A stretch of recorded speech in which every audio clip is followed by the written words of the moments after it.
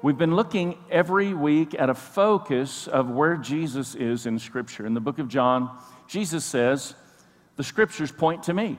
Like the Pharisees were trying to discover all kinds of arrogant, prideful conclusions out of their study for Scripture, but Jesus is saying you're missing the point if you're not discovering the Christ in every book of Scripture.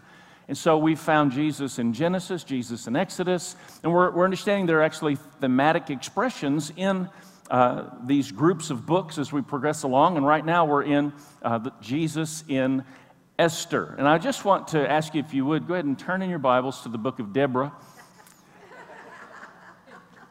And the book of Deborah is kind of like the book of Hezekiah. It sounds like it should be a book of the Bible, but it's actually not. And last week in first service, I was just going on and on about the book of Deborah. So just because your pastor preaches it doesn't make it true. Make sure you're studying the Bible for yourself. This is the book of Esther, okay? And in this progression of these few books clustered together, we've really come to the resolve. This is a theme of restoration. It's an amazing theme revealed in Scripture in a unique way. We've seen Jesus in Ezra, Jesus in Nehemiah, and now today Jesus in Esther, all about restoring what God was desiring to have in place that had been taken away.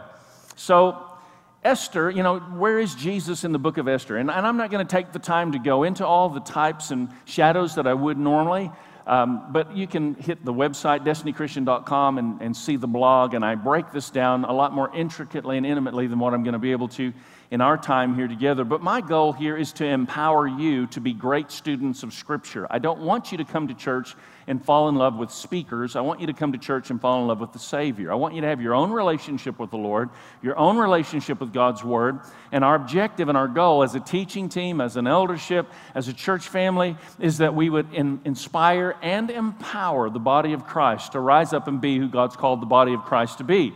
That's a really important element in the day that we live in, where many times there's an attractional perspective that's become totally the focus. But you need to be the people God's called you to be. God's called you to be as Christians, just as I need to be the man God's called me to be as a Christian. Then beyond being Christians, we discover other elements of our lives. But how many of you know at the core, we just need to love Jesus? That's what every one of us need to do. It'll make better fathers, better husbands, better mothers, better wives. It'll just make better workers, make better citizens, better military officials, leaders, servants, public servants. It'll make better people in the community in general if we can get this right and follow the example of loving Jesus. Yesterday, by the way, Haley and Sean were wed, and a few of you I know made it to that, so we congratulate Haley and Sean. And as is our Destiny family custom, we'll have the groom kiss the bride right here in front of all of us next week, and we'll even tell them to use both lips. And so it'll be a great Sunday morning for them as we celebrate them. They're on their honeymoon now. But the thing that as I was doing that ceremony, I made the statement, if we follow the example of Christ, then our love becomes pure. And if you're trying to find somebody who will make you happy, you're actually not loving them, you're using them. And there's an element here that I think is really important for us to understand, that when we follow the heart of God and we experience the love of Christ, it positions us to begin to have a different perspective about the way we live, love, serve, and give. And we see this in the heart of Esther, and we see such an amazing type of Christ and who she is, and Mordecai and some of the other individuals listed in this historical archive of something so fantastic. But I do just want to point out this one type with Esther, like Jesus. She was an advocate to common humanity. How many of you are glad Jesus loves common humanity, okay? You don't have to put on airs and pretend to be something you're not. You just relax and be you, and He loves you just the way you are. We're actually valuable because of His love. He doesn't love us because we're so lovable. How many of you are not lovable from time to time? Can I just see? He doesn't love us because we're so lovable. He loves us because He's so loving. And He reached into commonplace humanity with His love, and then became an advocate for us in His relationship with God. And Esther is that. She identified with Mordecai, as Mordecai shared, there's this problem here, we're facing the potential extermination of our people, and so we need you to be an advocate to the king. So here she was between common humanity and royalty, just as Jesus. And so it's a great type of Christ, and we see this, and there's several of these. But let's go right into Esther chapter 2, verse 7, and I want to point out a very profound truth about Esther, Deborah's niece. She's not really. I'm just kidding. Deborah's nothing to do with this, okay? Don't be confused. Esther chapter 2, verse 7. Mordecai had taken Esther as his own daughter when her father and her mother died. Now again, I'm wanting to try and empower you to understand the context of Scripture. We've looked at the history of what had taken place. Babylon had conquered God's people, and the temple, the city was in ruins. And here is a little girl. We don't really know her age when she lost her parents, but this is a little girl who lost her parents and was taken in by a family member, Mordecai, who became a father to the fatherless, which is also as a type of Christ. And so we see this taking place, and it's really unique. And when we think about what it must have been like for Esther, now I'm almost saying it wrong, for Esther, when we see how difficult that must have been, yet at the same time, in the midst of all the pain of her life, how many of you know God purposed out of that pain something amazing would happen and an entire nation would be transformed? I mean, it's powerful. So I think all of us can agree, and even James during worship was alluding to and speaking a little bit of this as we're pressing into God this morning, and I feel he was really on point with what the Holy Spirit's wanting to do in the room. But life can be hard. There can be difficult bumps in the road. Life can be hard. And I think it's really important for us today as Christians, as followers of Christ, that we make it a point that when life gets hard, we're not going to turn away from God, but we're going to turn to God. There's some people that when life gets difficult, they turn away from God. And just in all honesty, it doesn't make a lot of sense. If it gets so dark that you can no longer see in the circumstances of your life, letting go of the hand of God is the last thing you want to do. Take a new grip with your tired hands and let's move forward in everything God's called us to, no matter what the circumstances may be that have come our way. Come on, let's honor Him today and embrace the heart of God from a brand new strength. Zig Ziglar made this statement: life is a grindstone. Whether it wears you down or polishes you up depends upon what you are made of. It's a great statement. It's a great reality. And so here, as we're looking in the book of Esther, we see, and this is your first blank, if you write this in on the card, the book of Esther is about how an orphan saved a nation. An orphan saved a nation. God used an orphan to save a nation. What hope, what inspiration, and what encouragement. An orphan. And who would expect an orphan to be used by God for such noble causes? And here's the thing all of us need to understand. Your circumstance, how many had some tough circumstances in your life? Can I just say, gone through some stuff, right? Like nobody knows what you've walked through. Nobody knows the loss you've suffered. Nobody knows the pain. Nobody knows the quiet hour where your tears were coming down your cheeks, but God knows. And this is what I just want to encourage you with today. Your circumstances never determine where you can go. Your circumstances never, your history, your past, your circumstances never determine where you can go. They merely determine where to begin.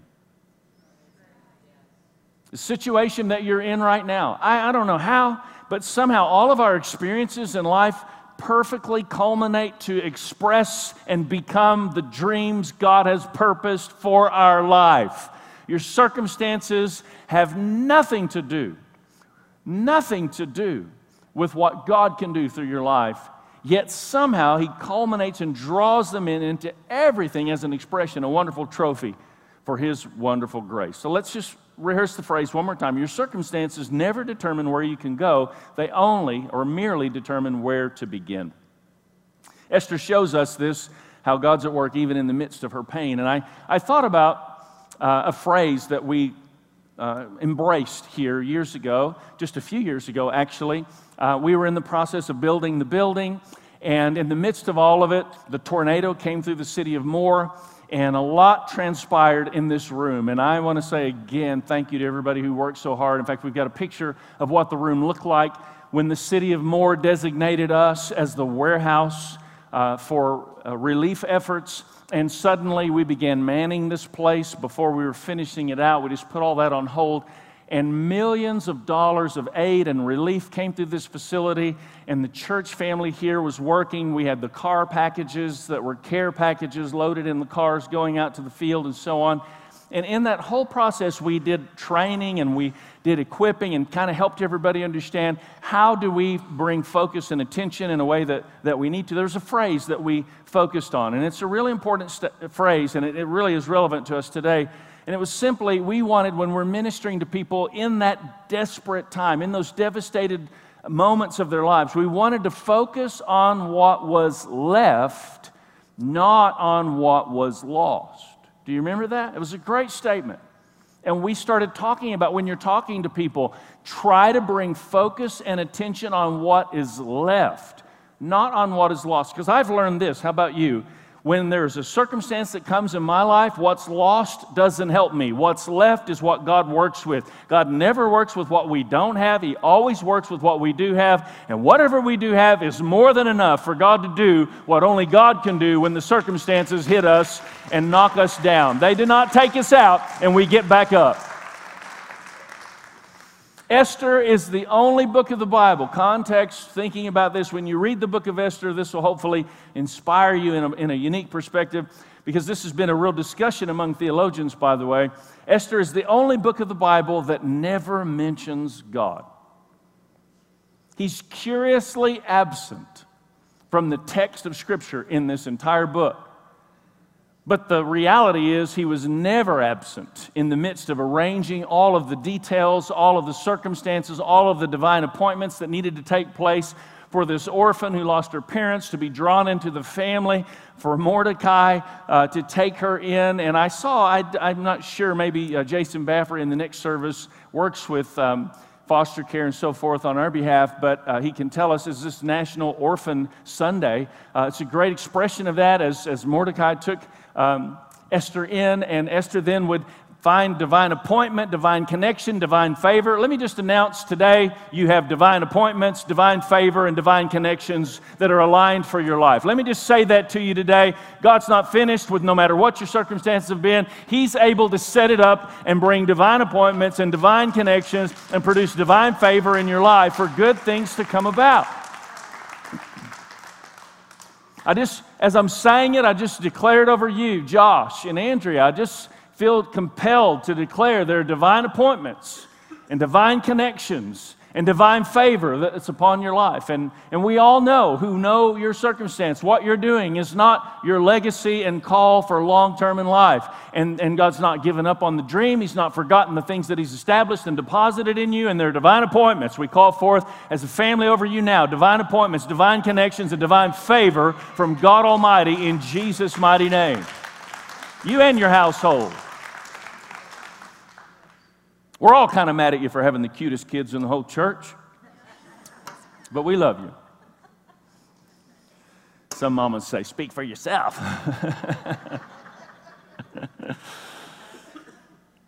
It's amazing how God sets this up. And, you know, for me, what I've learned, when God's trying to take me into a new season, isn't it true for you? It's like He introduces me to a new relationship. It's unique. How many of you in the room actually are married to somebody that a friend introduced you to? Just raise your hand. Like a relationship connection brought that about. How many of you ever had a job that you took because of a friend that suggested or invited you to that position? I mean, it is amazing. These relationships are like God's networking to bring about His will and His plans and His purposes. And so I just want to encourage you, treat people with kindness, dignity, and respect as if they are a part of your destiny, because they are a part of your destiny. I mean, it's amazing. But like, people around you are the very connections God wants to use to get you from where you are to where He wants you to go. And a lot of times, guys, we just burn bridges. We like to talk about holiness in the church, but we've lost sight of kindness. And I believe God's restoring kindness without losing sight of holiness. We can have both. We can be the people God's called us to be in a loving, compassionate, kind, considerate way.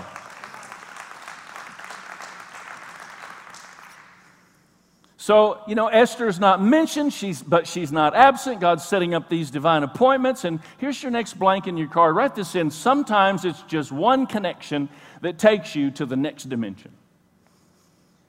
It literally is just one. I mean, some of us are just one friendship connection, conversation connection away from the bigger expression of the dream that God has in store for our lives. But we have to focus on what is left and not focus on what is lost.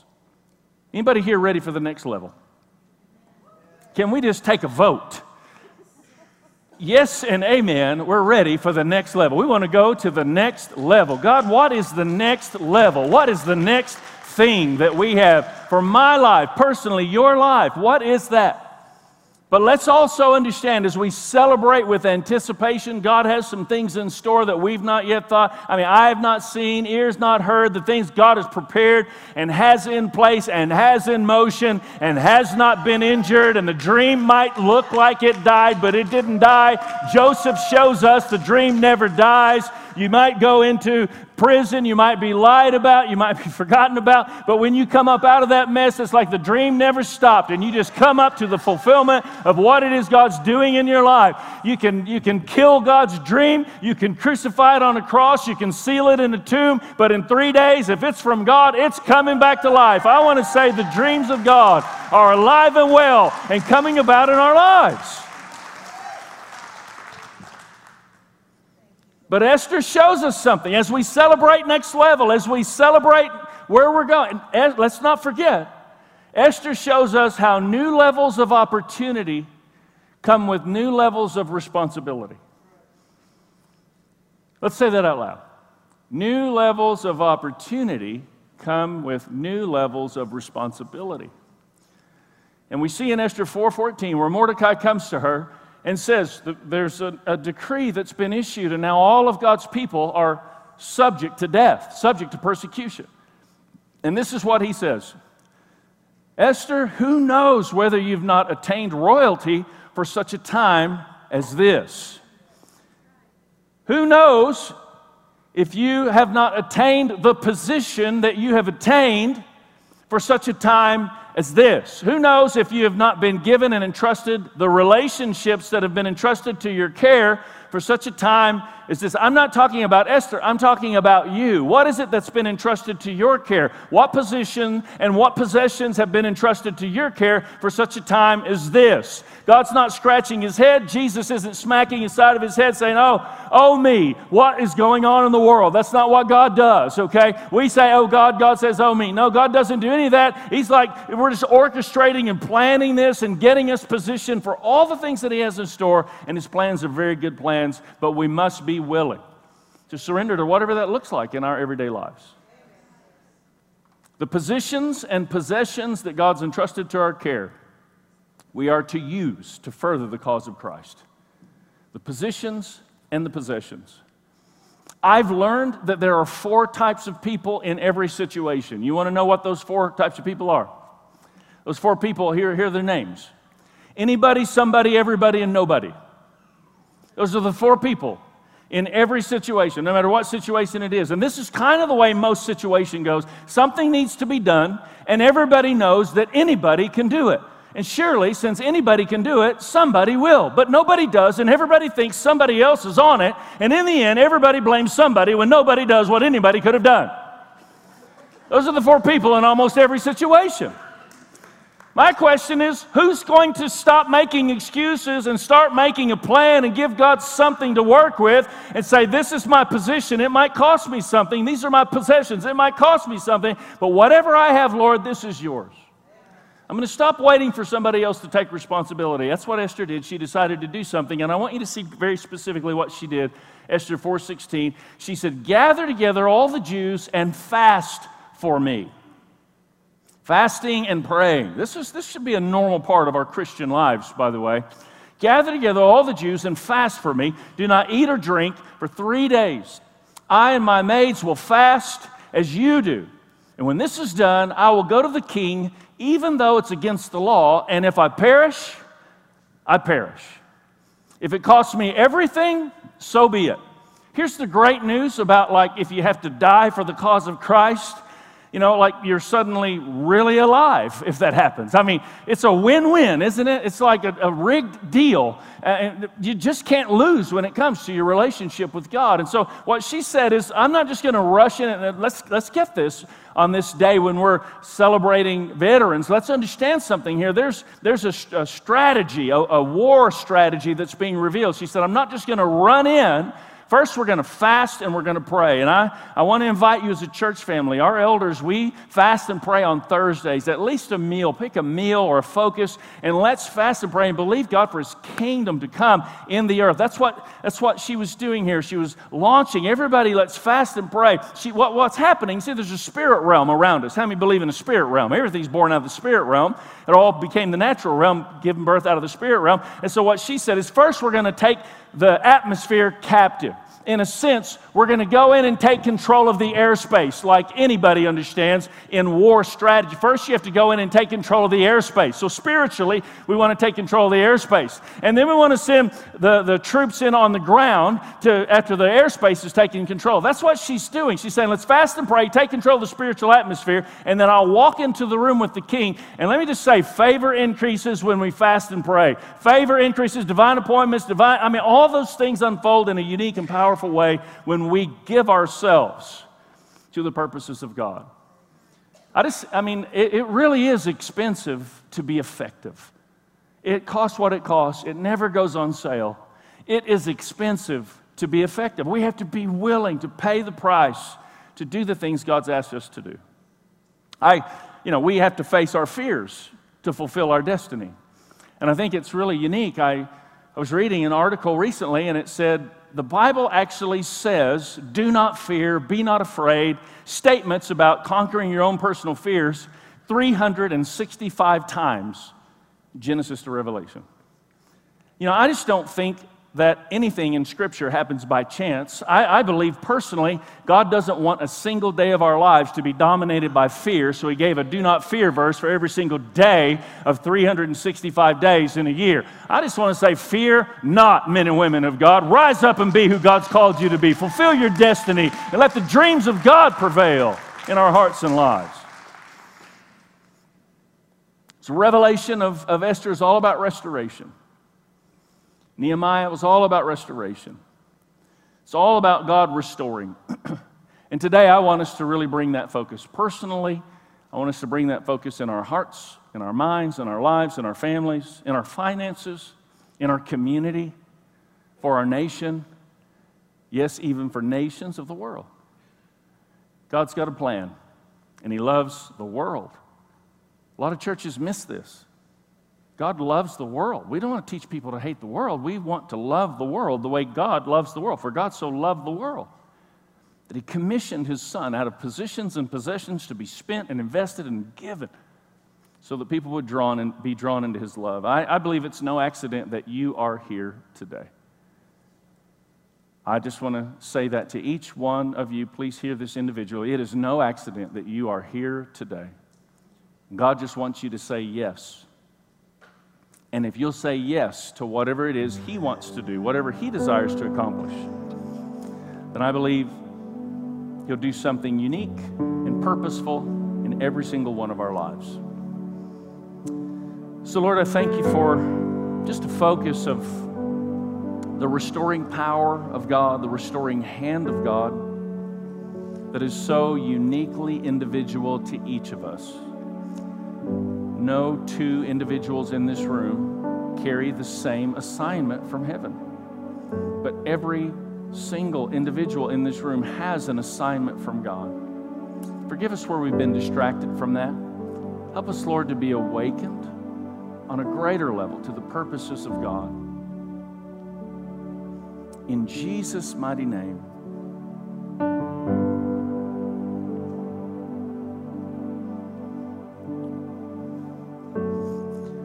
If you're here today and you say, I know I'm distracted from God's desires and I'm not where I need to be in my relationship with Christ, then I want to pray for you very specifically that you would just simply come to the cross of Christ, acknowledge your need for Him, and let Him awaken you to His purposes as you receive Him as your Savior, that we might walk forward according to His plans. If that's you, you say, I just know I'm distracted from the purposes of God. I'm not right with God. Just slip up your hand. I want to pray for you today. Yes, ma'am. Yes, sir. You can put your hands down. Anybody else, just quickly?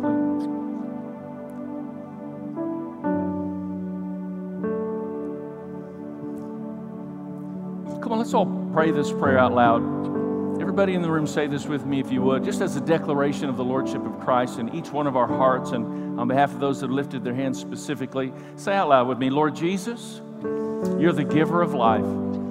You came, you lived, you died, but you rose from the grave. You are alive. It's your life in me as my personal Savior that will transform my life and will impact my world.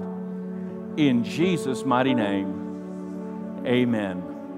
Now, I want us to celebrate Jesus together, but I want us to do it with this in mind. All of our positions, all of our possessions, whatever it is that God's entrusted to our care, put your hands like this. Lord, we just give them to you. Whatever God desires to do, like let's really meaningfully express this just out of our hearts, Lord. Everything that is in our position and everything that's in our possession and all possible positions that you entrust this day forward will belong to you. We honor you in Jesus' mighty name. Now take those hands and let's give him praise and declaration of his lordship. We honor you, Lord Jesus. Thank you. Your faithfulness, oh God. Your faithfulness.